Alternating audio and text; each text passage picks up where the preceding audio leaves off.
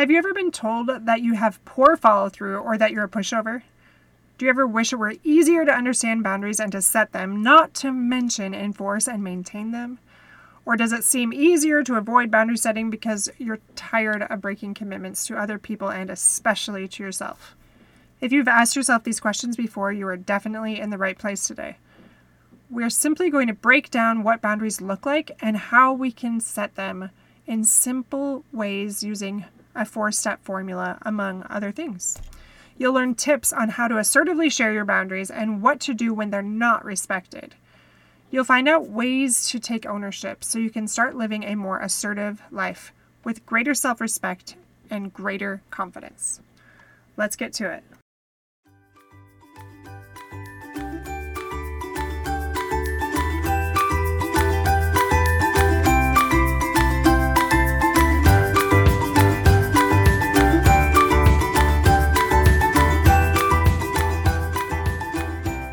Hello, I'm Kendra Nielsen. Welcome to Fulfillment Therapy, where you will improve your relationship with yourself, your loved ones, and with God. You'll find healing, wellness, crucial mindset shifts, and self-development help. I'm a licensed therapist, personal trainer, and coach.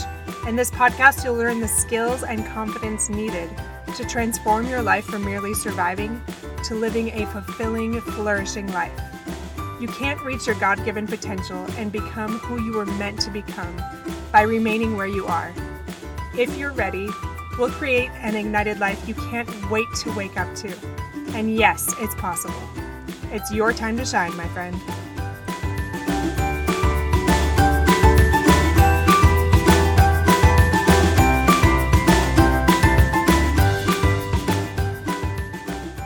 Welcome to episode 10. You guys, we are now in the double digits. How exciting is that? Probably more exciting for me than for you. But whatever you think, it's a big accomplishment. We're talking about creating boundaries, how to set, enforce, and maintain them so you can stop being a pushover and start gaining self-respect. So, there is a lot to cover today because, like I mentioned last time, this is pivotal in everything. This ties to assertiveness that we've talked before. And honestly, I could go through every episode so far and talk about how boundaries is connected to that. It really is important. So I'm going to jump right in with a few questions for you. Do you ever feel like a nagging, broken record with your kids or your spouse especially? Or maybe it's a close friend or someone like that. Do you feel ignored and tired of fighting those same battles? Are you losing your patience more and more because you are so sick of the same arguments that don't result in any changes? So what if I told you that the solutions are so much easier than these repetitive battles? Would you do those steps? Would you take some ownership? If the answer is yes, then I want you to grab your journal and get ready to apply what you'll learn today, because the fruits are going to be massive. Your fruit tree branches are going to break with a load of fruit from applying these concepts. I want you to prove me wrong, and maybe I'm a little too excited, but it's because every one of us struggles with this, and we all have room for improvement. So I have a lot of clients that come in and share their frustrations about boundary struggles, usually, like I said, with their spouse or their children. And a few days ago, I had a similar issue myself with my youngest son. My husband had mentioned that he doesn't like the way our youngest son talks to me, and he thinks that I need to have firmer boundaries with him about it. And I thought about that for a little while, and I agreed, but wasn't sure I wanted to go through the work, when really I do. I think it's that classic case of him being the youngest and me not having the energy sometimes to have strong boundaries with him like I did my other kids. Which is a total lie, because failing to set boundaries requires so much more work. I was avoiding the work it would take because I made it so much bigger in my head, when really it's just repeating small actions again and again. I was just being lazy and not seeing things clearly in that moment. When I'm failing to set boundaries with my kids, I often think, I don't have the bandwidth for this right now. Like, I'm too tired. Often with my kids, I start off by calmly sharing my feelings a few times, and then it usually ends with a sigh and me walking away in frustration or something like that. when they don't listen yet again to something I'm asking. On my worst days, though, I might yell and act a little more like a child myself. That probably happens more than I want to admit, let's be honest. Well, a couple of days ago, I was thinking about our naughty first dog. I did not love that dog, but my children loved her very much. Her name was Daisy, and I would watch Joel train her, and he'd have to be so vigilant so that she did backtrack to poor behavior, and she had a lot of poor behaviors, let me tell you. So when we put a leash on her, she would pull on it like crazy. Like, it was very hard to keep her reined in. So when he was with her, he'd stop walking every time she pulled, and then he would stand there calmly and wait. And then when she sat and listened, then he'd resume walking. So he did that over and over and over, and it was very tedious to go on walks with them because of the training that was taking place. But I figured I needed to do something similar with my son, even if it wasn't quite that intense with those walks. But maybe it needed to be, I don't know. So the story with my youngest son is that when we got in the car, he started yelling at me and demanding that I put down the window because the child lock was on and he wanted to put the window down. So I calmly explained how it felt when he yelled at me and that I'd be happy to help him if he could ask kindly. Now, I've done these types of things a million times about all sorts of things. And I often re-explain over and over again, and I'm too patient. Really, I'm teaching him that it's okay to treat me the way that he's treating me by being too kind or accommodating. And I needed to starve that poor behavior, which is what I was not doing. So what I did differently this time is that I remembered all the Love and Logic audiobooks that I've listened to where they talk about how kids are smarter than dogs, and we don't tell dogs to do things over and over again. Kids are not stupid. They don't need to hear something constantly. They don't have that short of a memory. They really don't. You can give them clarity once or possibly twice, but try to resist that if you notice a pattern of you over-explaining because you're feeling guilty or activated for some reason. It kind of reminds me of this quote that says, "Stop asking why they keep doing it and start asking why you keep allowing it." So that's an unknown quote, but I love that. Like, why do you keep allowing this? That is a great question. Laziness, usually, like in my case. So I told my son what I expected once. And like I expected, he continued to rage at me and be terribly rude and feisty. But I had already told him that I wasn't going to explain again and that I'd be ready to talk to him and help him when he could be kind and share his needs without yelling. So I turned on the radio when his yelling got louder, and I remembered that he was testing me. So I'd trained him that I would cave if he got louder sometimes. So that's what he was doing. But I stayed the course, and I was really surprised that it only took about 2 minutes of him raging. And this was the result. Here's what he said. And very meekly and quietly he said, "Mom, I'm really sorry I yelled at you. Could you please unlock the window for me?" Now, this was from my fiery 7-year-old that makes a habit of screaming. I seriously almost cried. You better believe I showered him with positive reinforcement and brought it up again later to his dad while he was nearby so that he could have that reinforcement a few times. So I want to start with the definition of a boundary.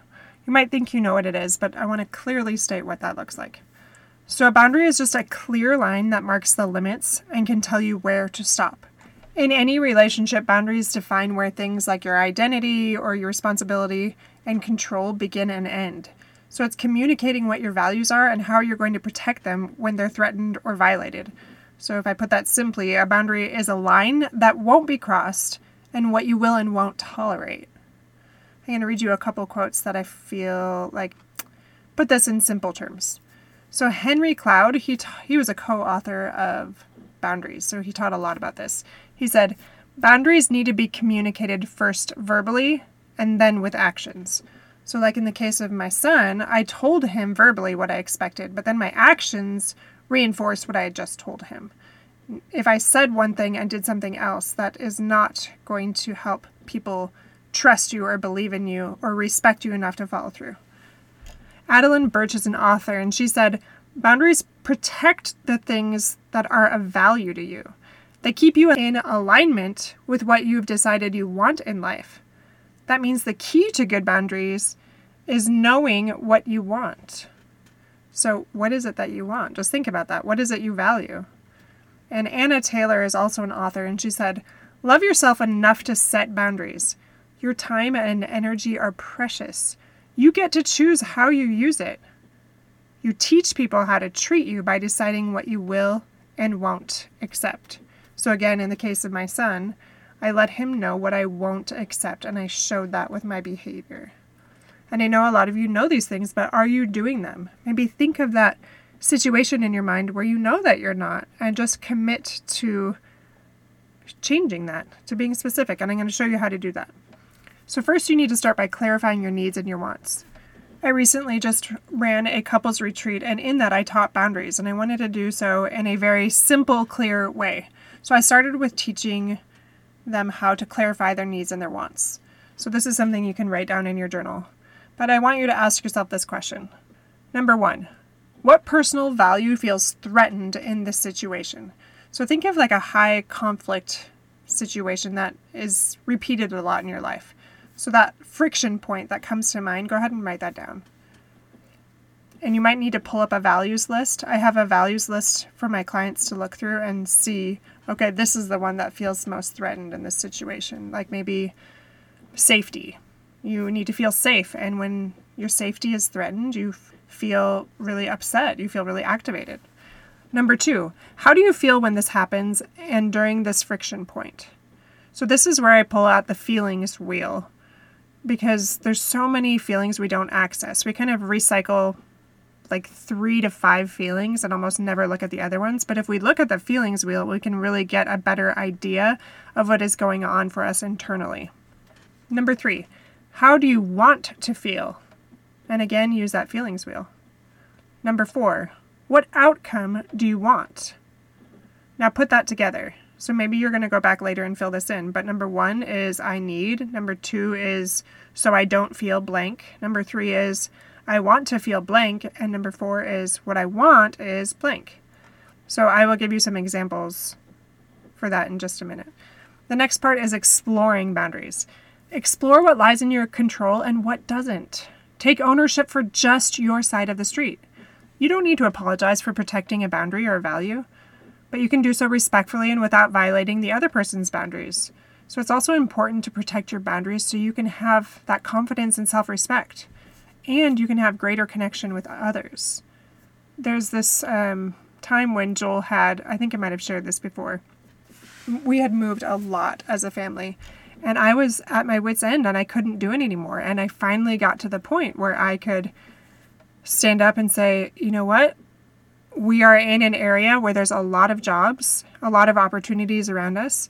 If you need to move jobs, that is your side of the street. But for me, I cannot move anymore. My mental health cannot handle it for 5 years. I need to stay put. So that was a boundary that I set because I knew that doing otherwise would really adversely affect me. So what is yours? Now I want you to write 1 to 3 possible ways you can protect your personal value in the situation that you listed. And again, don't forget to use that feelings wheel and the values chart. Okay, now I want you to circle one solution that you just wrote down that you like best. If you do this solution, will your partner's values also be protected? And just explore that a little bit. Could this be modified so that both of you can feel protected and feel that that boundary is realistic and a win-win? Because it really is possible to make it a win-win situation. And really make sure it isn't a punishment, but it can be a natural consequence. For example, I'm going to call the repairman if this isn't done at the agreed upon time after we've both written it down together in our planners, because I do need this to be done and I need my time to be respected and my wishes as well. So write that updated boundary in your journal below. So if you are doing these exercises with your spouse or your partner, I want you to practice listening to the other person, what they share, and do so with openness and respectfulness so that it can feel safe to share those boundaries and not have them walked on. Many cultures struggle setting boundaries, so this might feel unfamiliar, but it's an important step towards getting that healing and that growth that you need in your relationship for it to thrive. I just want to share a few thoughts on implementing boundaries, a few questions you can ask yourselves. So how will you implement your boundary at home clearly and assertively when you talk about these boundaries? What will you do if they resist or ignore them, or even if they get angry with you and your boundaries? And how will you know if your boundaries are working? What obstacles might arise and how will you handle them? You need to explore these things if you're going to really implement that boundary and maintain that boundary. So just explore that and see what comes up for you. You may even need to adjust your boundary. So after you implement them, remember to be flexible as you learn how to fine-tune them. Explore if your boundary was successful, if your needs were met, and if you created what you wanted. What were some barriers and why did they occur? How can you adjust your boundaries and continue to protect your values without violating the values of others? Remember, adjusting and enforcing boundaries is a practice, my friends. It will take time, patience, assertive communication, and it will take some ownership. And remember, your partner, your spouse, your children, they are not responsible for maintaining your boundaries. That is a big mistake I see made over and over again. A big misconception. So boundaries can be confusing and they can be elusive. But I need you to keep these things in mind as you set and adjust those boundaries. Remember to keep these things simple and communicate assertively, like we talked about yesterday.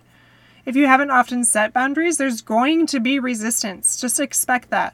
But stay in your lane and stay above the line regardless of where other people are at.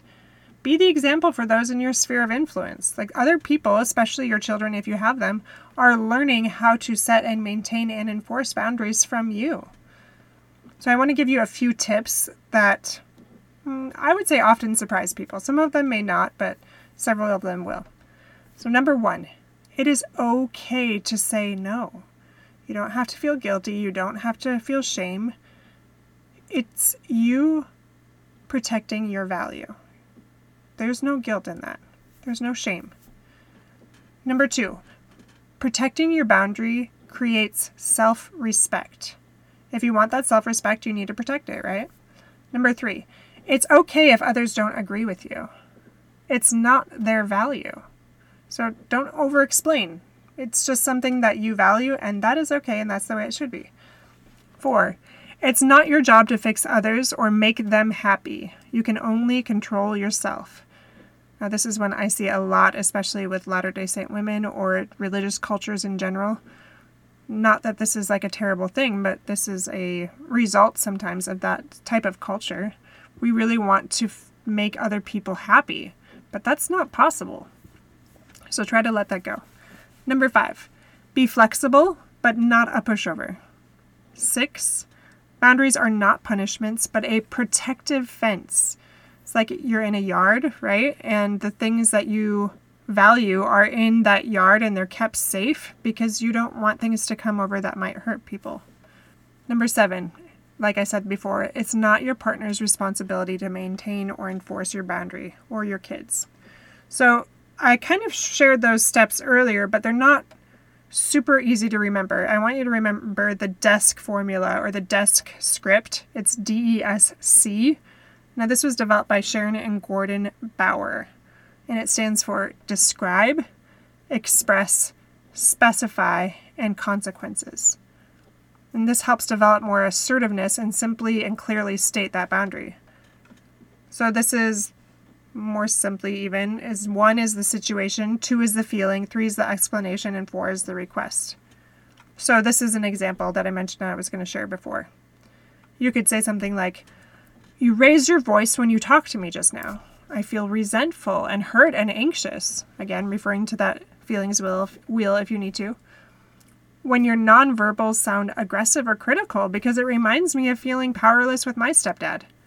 And a little disclaimer here, a lot of people don't really have that awareness of where it's coming from. So this is a practice where you can start to explore why this was triggering and what happened historically, like another time or the first time you can remember feeling that same way. And the last part is, I want you to wait to talk to me until you can be calm and kind. So that is just a simple way to say it. Another silly way to say it is, you ate my secret cookie stash. I feel infuriated and resentful because I feel like my things are not safe and I can't trust you. because I grew up with 6 siblings and my things weren't very safe. I want you to respect me and my secret cookie stash by not eating them, hiding them, or teasing me about them. I need you to be solemn about the severity of this issue and honor my wishes with deep sincerity, or I will buy a huge safe and put it in our room for my things to be kept safe. Or more simply, you ate my cookie. I am angry. I don't feel that my precious things are safe or respected. Give me all your tasty treats to atone for your naughtiness. Something like that. I really like cookies, by the way. So this is all I have for today. I know it's a lot of information, but if you had your journal, these are very simple steps that you can go through to apply in your life and to create better boundaries. These are things you're going to have to practice, my friends.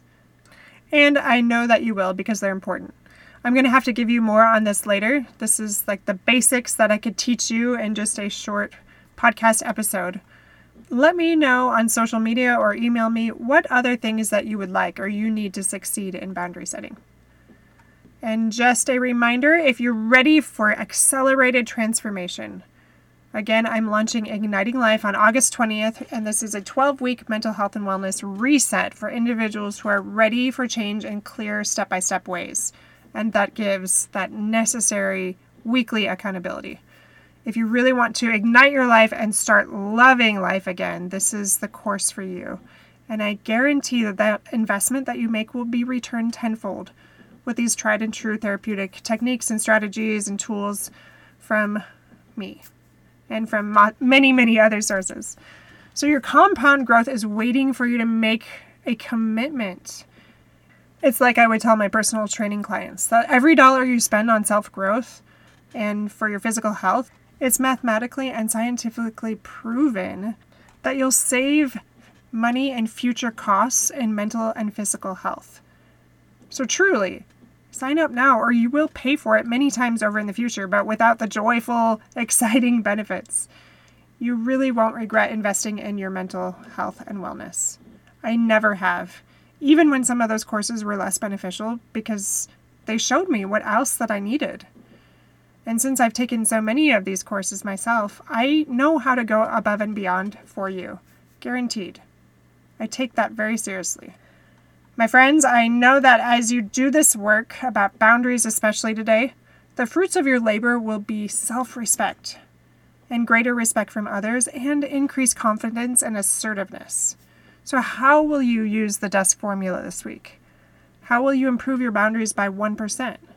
Share your successes on fulfillment therapy on Instagram or Facebook and let me know what they are. I would love to hear them. And in closing, remember, don't steal cookies from people. That's really mean. Have a fantastic week, you guys.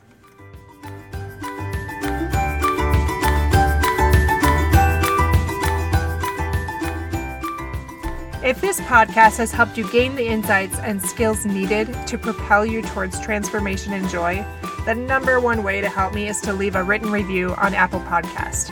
Like you, I'm striving to become my higher self by helping others thrive, and I do that most effectively if you use your influence and give a review. Share this episode with a friend or share it on social media and let others know how it has helped you. I would be so very grateful and excited that we're creating positive ripples in so many lives. If you want to connect, you can find me on Fulfillment Therapy on Facebook and Instagram, or go to fulfillmenttherapy.org. Thanks for listening and shine boldly and brightly, my friend.